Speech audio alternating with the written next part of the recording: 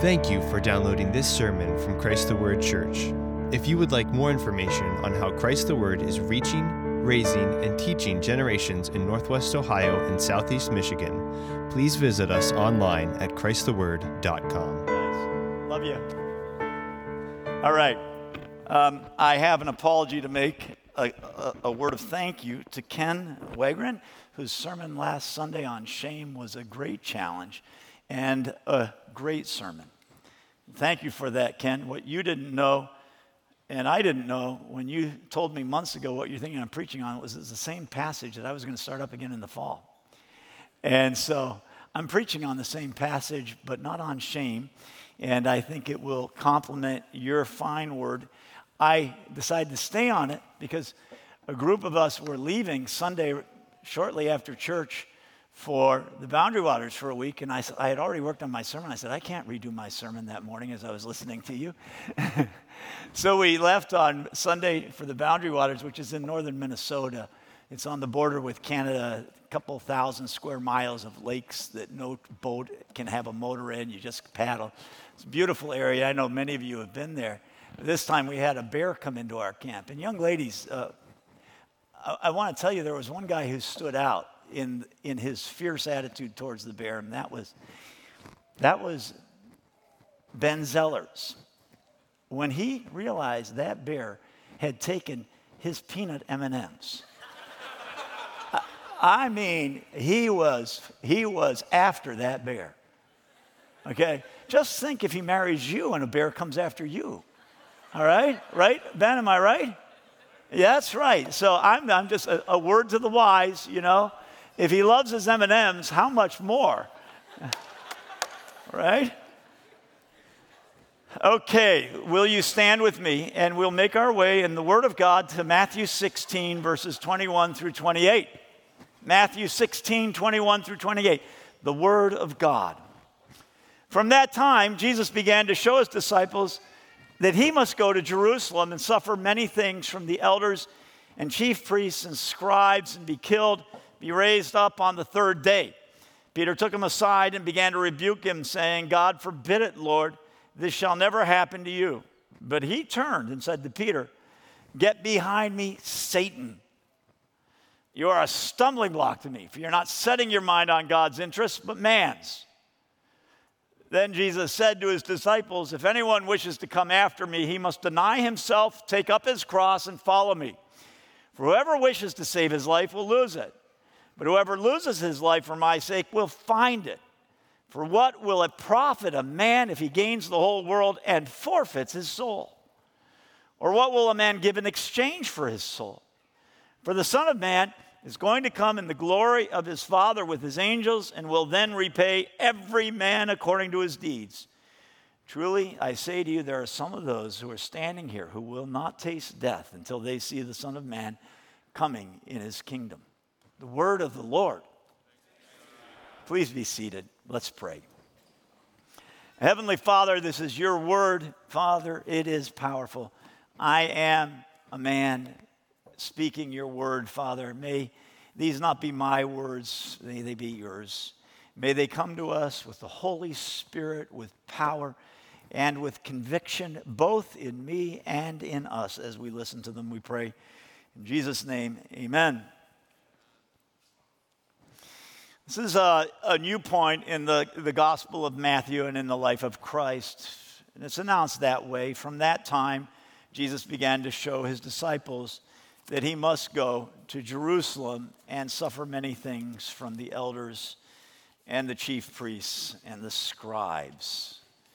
This is immediately following Peter's confession of Christ. It is a no turning back, eyes fixed. One of the Gospels says he fixed his. I've had it in my mind, and I think I'm paraphrasing. He fixed his head like flint. He fixed his face towards Jerusalem on his final journey to Jerusalem, where he's going to die. And as he fixes his face, his forehead like flint, I am going to Jerusalem. he starts teaching his disciples not the big picture of his kingdom, not its ethics like he did at the beginning, where he says, blessed are you if you are a peacemaker. Blessed are you if all men curse you and speak ill of you. Blessed are you, where he talks about giving your money away, where he does all those things. Now, the focus is much more intensely personal and immediate. It's not the big picture of his kingdom, it's what he's doing. And so we really come to his purpose. I mean, we can't say that the previous years of his life and public ministry were not his purpose. They were. But he is now on his way to the thing that will define all of the human race and the moment in history on which the axis of all time and eternity revolves around, which is his cross. And so he's explaining it to them. He's beginning to show them that he must go to Jerusalem. He's telling them the things that lie ahead, who the enemy is, what they're doing, and even so far as saying he's going to be killed and on the third day be raised up. These are the things that Jesus begins to speak about to them. And as he introduces this topic to him, Peter, who is the great disciple, Peter takes him aside.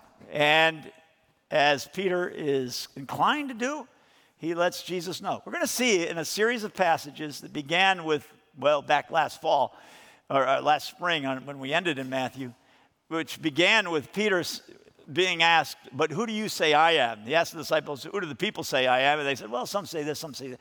Then he says, who do you say I am? And Peter says, you are the Christ, the Son of the living God. Whoa, that is Peter. And Jesus says, on this rock, I'm going to build my church. And then immediately after that, we have this. Jesus began to speak to them and show them what's going to happen and how he's going to be killed and that he will be raised on the third day. Peter takes him aside and begins to rebuke him. And then we have immediately after this another story where Peter is at the center. 3 in a row with Peter right at the center. And each of them, except maybe the first where he just says, you are the Christ, the Son of the living God. Peter seems to make a mistake along with his greatness. And of course, this is you, isn't it? Don't think you're ever going to do a great thing without failing in the midst of it. Peter does the great things that disciples do. I mean, he is the great disciple, but he fails. Don't look down on Peter. You're no better than Peter. I'm no better than Peter. Just hope that we have the faith of Peter so that we do have the chance to make these huge failures. Because Peter's there, Peter's doing, Peter's talking, Peter's leading, Peter's being Peter, the rock. And it's easy to make fun of the guy who's the rock. It's easy to say, look at him, because he's standing there in the arena, right? Because he's living before the world and he's not shy. It's easy to make fun of the guy who's out there.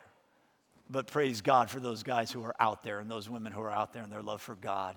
Those who raise their arms, those who, as Ken spoke about last Sunday, dance during worship because they know that God is winning and they feel his power in them. Praise God for the Peters of the world. So it's no discredit to Peter that he features in these three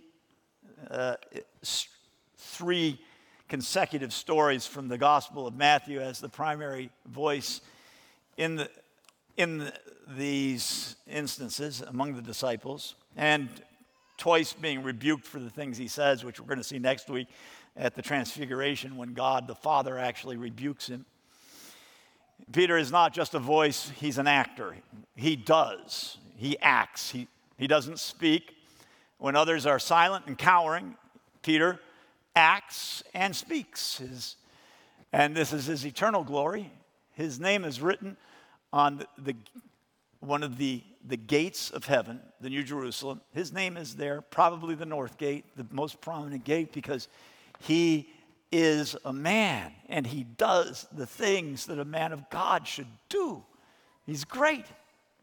He puts himself on the line. The others are standing back there. I'm being a little quiet, but he's a bit like Ben, seeing that his M&Ms are on the ground and the bear is there, you know? He's gonna act. He's gonna do. So yes, he does speak inconsiderately. He speaks rashly. We see him act and speak and be rebuked a number of times across the Gospels, in the boat, asking Jesus to command him to walk on the water and having the faith to do it, and then falling because he gets scared. And Jesus says, "Why do you have so little faith?" He is the one who does. He is the one who speaks. And so at this point where Jesus is announcing a new thing to his disciples, beginning to reveal to them what lies ahead, making his way on his final trip to Jerusalem, revealing his kingdom's purpose on earth, where it's headed, his end, his glory. And Peter objects. Is he alone in objecting? Well, of course not. Do you think any of the other of the 12 were happy that this journey that they're engaged in with Jesus is going to end with his death? And they hear the resurrection, but it didn't seem to penetrate, did it? It was stated clearly it's going to be raised on the third day, but all they can hear is this end, the opposition in the end. Peter is no buffoon. He's sometimes portrayed as a buffoon. He doesn't blurt out this objection in the hearing of all. He's wise. He doesn't go to Jesus in public and say, "Nah!" He tactfully takes him aside, recognizing his authority, not wishing to oppose him before others, and in private, he begins to rebuke him, saying, "God forbid it, Lord, this shall never happen to you." And in response to this rebuke by Peter of Jesus, we have stated by Christ the most fundamental principle of the Christian life that was ever announced. We find stated by Christ in response to Peter the iron law of Jesus, the iron law of life, the iron law which admits no exception. Now, I suspect some of you are already going, I don't like that. I look at Jesus as being the King of grace, the King of forgiveness. And of course, you're right to do so. But if you think that the King of grace, the God of forgiveness, the Son of God, does not have a law that you must follow to know him, to come before the Father in glory, to experience the joys and the powers of the Christian life and the eternity that he purchases for us on Calvary, if you think that he has no rule or law, you're mistaken and you are not reading your Bible. Because this law that Jesus enunciates in these verses admits no exception. And Jesus said to his disciples, after rebuking Peter, "If anyone wishes to come after me," do you wish to come after Jesus?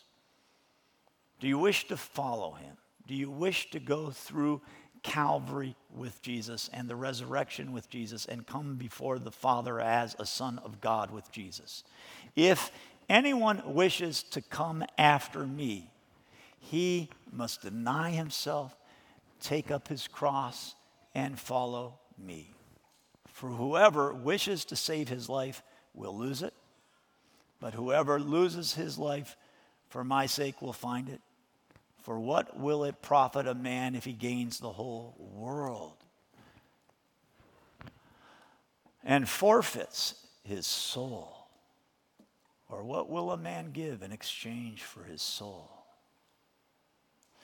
The Son of Man is going to come in the glory of his Father with his angels and will then repay every man according to his deeds. The word of Jesus, the King of grace, the God of forgiveness. The woman caught in adultery is brought before Jesus. Jesus' foes say, "She was caught in the act. Should we execute her? Should we stone her?" Jesus draws in the sand. And then after a bit, a pause, he says, let him who is without sin cast the first stone. And these haters of Jesus, they go, huh? And from the oldest to the youngest, we're told they start wandering away. Jesus is love and mercy when it comes to adultery. You can be forgiven even as an adulterer. You can be forgiven even as a murderer. David, whose son Jesus was a murderer and an adulterer. You can be a woman of the night. You can be a thieving man like Zacchaeus. You can be a fisherman. You can be a Pharisee. You can be just about anything at all. And Jesus welcomes you. He is the God of grace. He is the God of glory. He is the God of forgiveness. But you can't say, I refuse to die, and follow Jesus. This is the iron law. You must give up your life. Of course, it being Jesus, the God of grace, the God of forgiveness, the God of glory, if you give up your life, you gain eternal life. You don't lose. But Jesus is very serious here. If you don't give up your life, if you don't take up your cross, if you seek to save your life in this world, if you make your pursuit this world, you will die, and he will not save you. This is his iron law. Iron. Admitting no exception. So what do we make of Peter's objection? And what do we make of our own objections? And what do we make of this iron law? Well, I want to make a couple points about why this iron law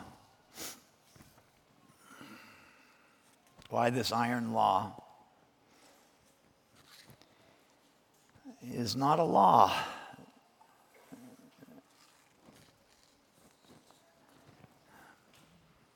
It's not a law that we respect. It's not a law that we state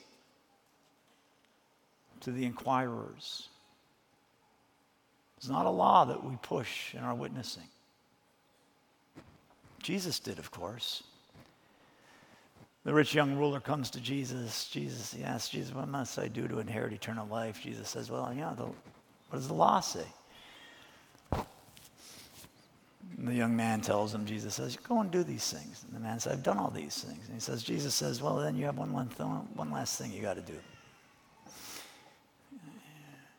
You got to go and sell all you have and give to the poor. And then come and follow me. And the rich young ruler, it says, goes away, sad, because he had great wealth. Jesus looks after him, sad. It says it's easier for a camel to go through the eye of a needle than for a rich man to enter the kingdom of heaven. Are you satisfied with the amount in your bank account? Do you think your future is secure because of how your IRA is doing? You and I, we're these men. And we need to be very careful because Jesus means this law. It may be to me that Jesus is speaking and saying, give it up. It may be to you. And Jesus is not joking. Pharisee comes to him and says, what must I do to inherit eternal life? And Jesus again goes to the law and says, asks the man, what does it say? And the man says, well, it says this and this. And Jesus says, yes, go and do that and you'll live. And the man goes, whoa. Well, who is my neighbor? Because he said, love your neighbor as yourself. And Jesus tells the story of the Good Samaritan. And the Good Samaritan is the one who's his neighbor, the despised Samaritan, the guy that no one wants to hang out with and party with. The Pharisee is, I got to love the Samaritan. Jesus says, unless you do that, you can't have eternal life. This is not a recipe for effective witnessing, we think. Our witnessing is so often you can have Jesus on top of everything. And what the Bible says is that you can have Jesus and it's better than everything, and you give up everything.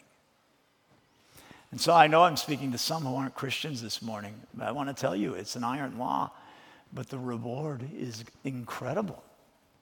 You become a child of God. You become a son of God. You become an heir of eternity. You receive the Holy Spirit of God, and you live on this earth as though you were a God yourself, because God your Father is inside you by his Spirit. Unbelievable stuff. So this iron law of Christ,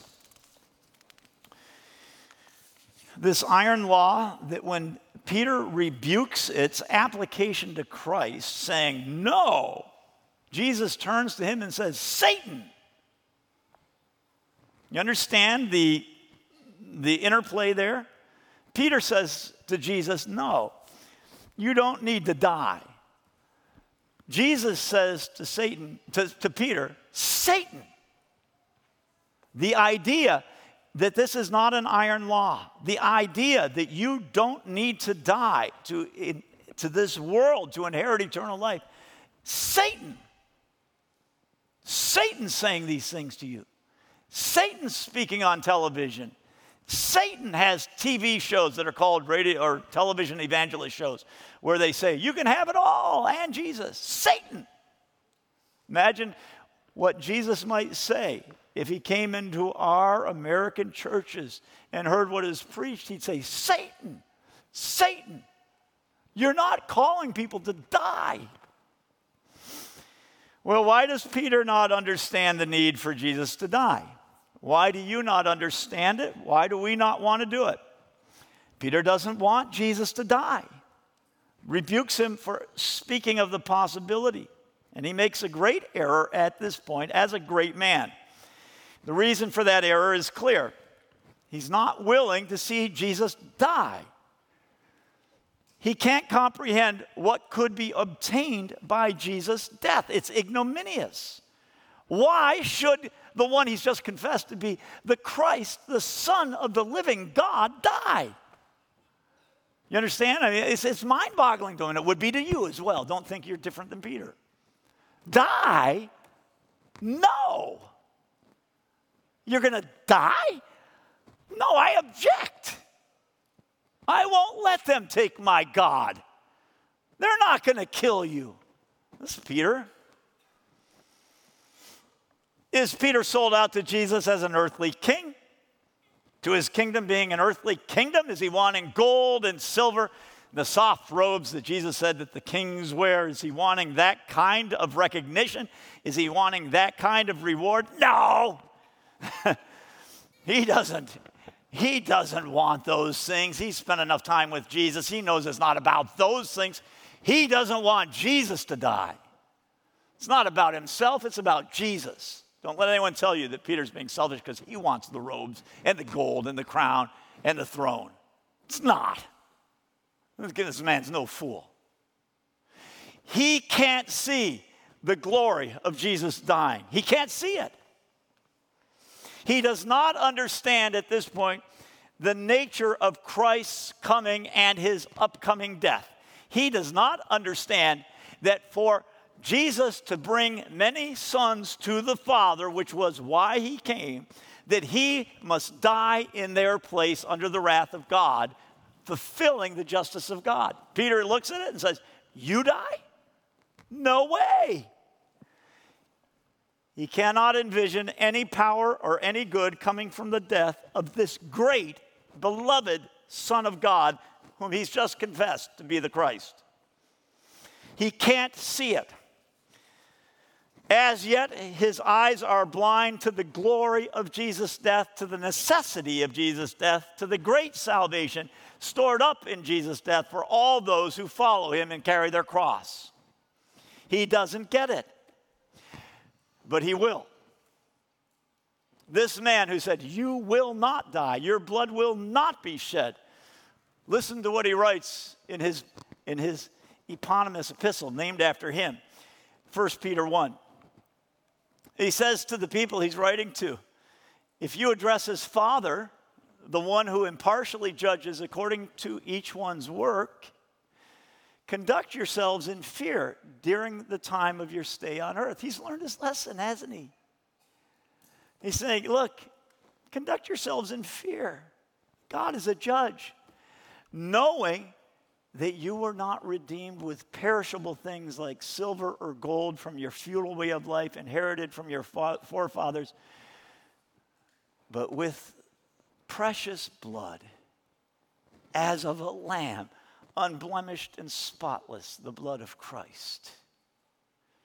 This blood that he says in Matthew, no, it won't be shed. Later in life, he says, the precious blood, the blood that saved you, the blood that's better than any lamb. He loves the blood. He loves the life. He loves the death. He loves it. Peter worships the God who shed his blood. And here he calls in 1 Peter the blood that was spilled precious. It is a precious death to Peter because he sees what it purchases, because he knows that that blood has washed him and redeemed him and made him one with his Father.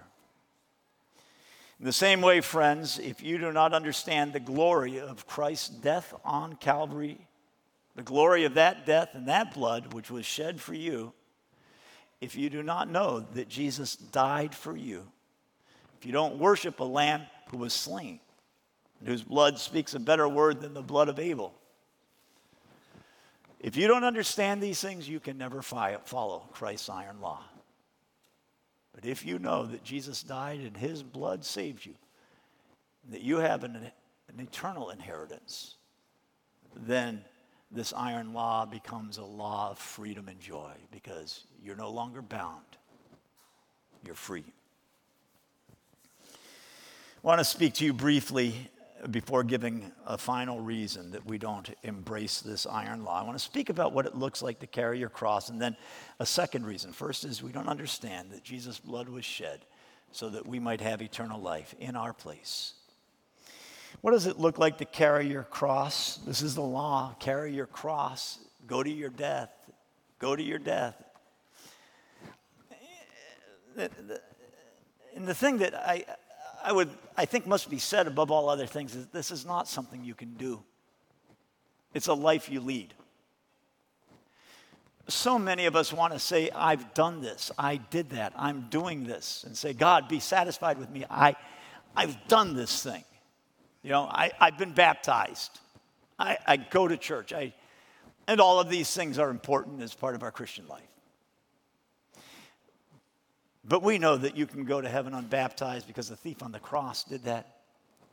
We know that you can be saved at the end of the day. You can come to Jesus at the end of the workday. You know, Jesus' parable of the man who goes out and hires people, and some start at dawn, some start at dusk, but they all get the same wage. You know that you can come to Jesus at 89 years old with a week left to live, and you get the same reward.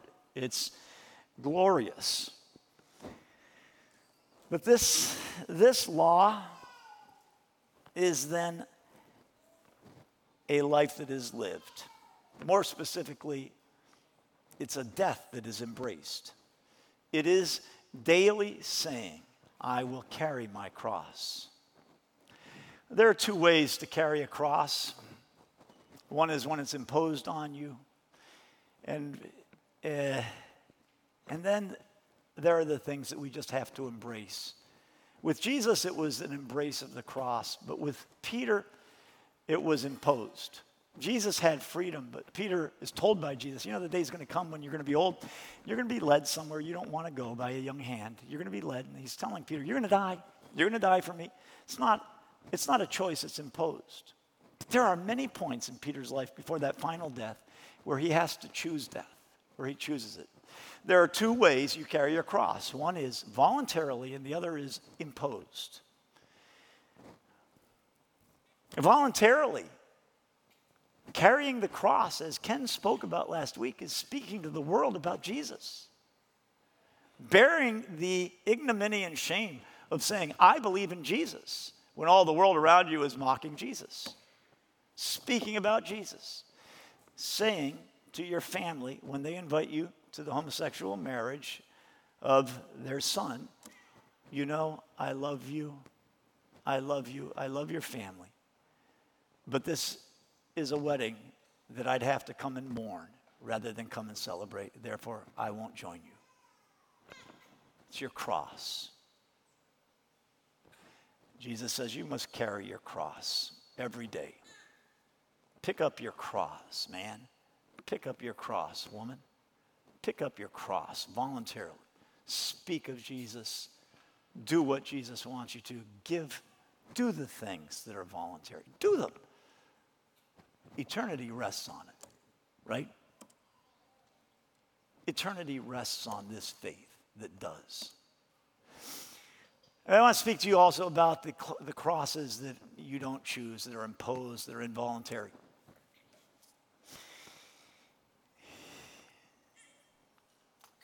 Now, if I can, speak about it personally. There are some things that God throws into your life that are crosses, like Peter at the end of his life. He just has to do it because God in his providence, God in his sovereignty has said it. God has done things in your life. He may not have made you as pretty as your sister or as bright as your brother. And these are little things, but for those of us growing up, they're crosses. They're imposed. We don't embrace it.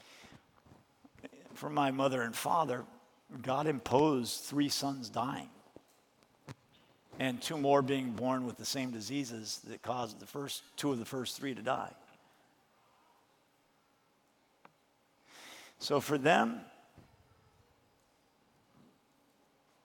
embracing that God could want your children to die, continuing to have children, trusting God when your friends are saying, stop having kids. Even more for my parents, knowing that my 3rd brother who died as a result, their doctor friends told them, the Surgeon General of the United States later, at that time, their friend told them, this was pure malpractice.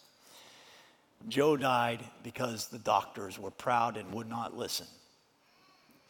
Doctors in an adult hospital when Joe had been treated at a children's hospital until that time.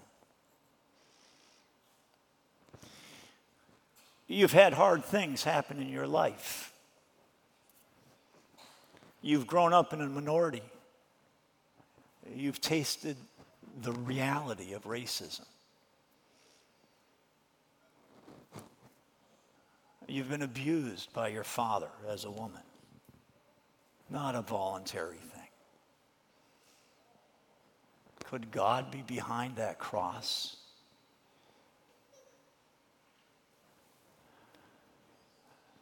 The reality is, in your response to it, you show whether you're willing to live or willing to die. Friends, before malpractice was a thing, said to my parents, sue them. And my dad said, a lawsuit will never bring Joe back. I'm not going to sue.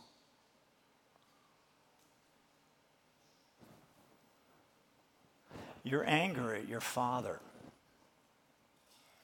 the suffering you've experienced as part of a minority, real.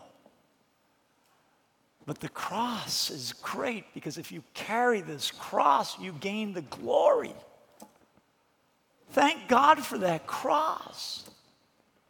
Thank God that he's treating you as a son. Hebrews says, God causes you to suffer so that you are disciplined and gain his glory. Praise God that he's caused you to suffer. Carry the cross. Embrace the cross.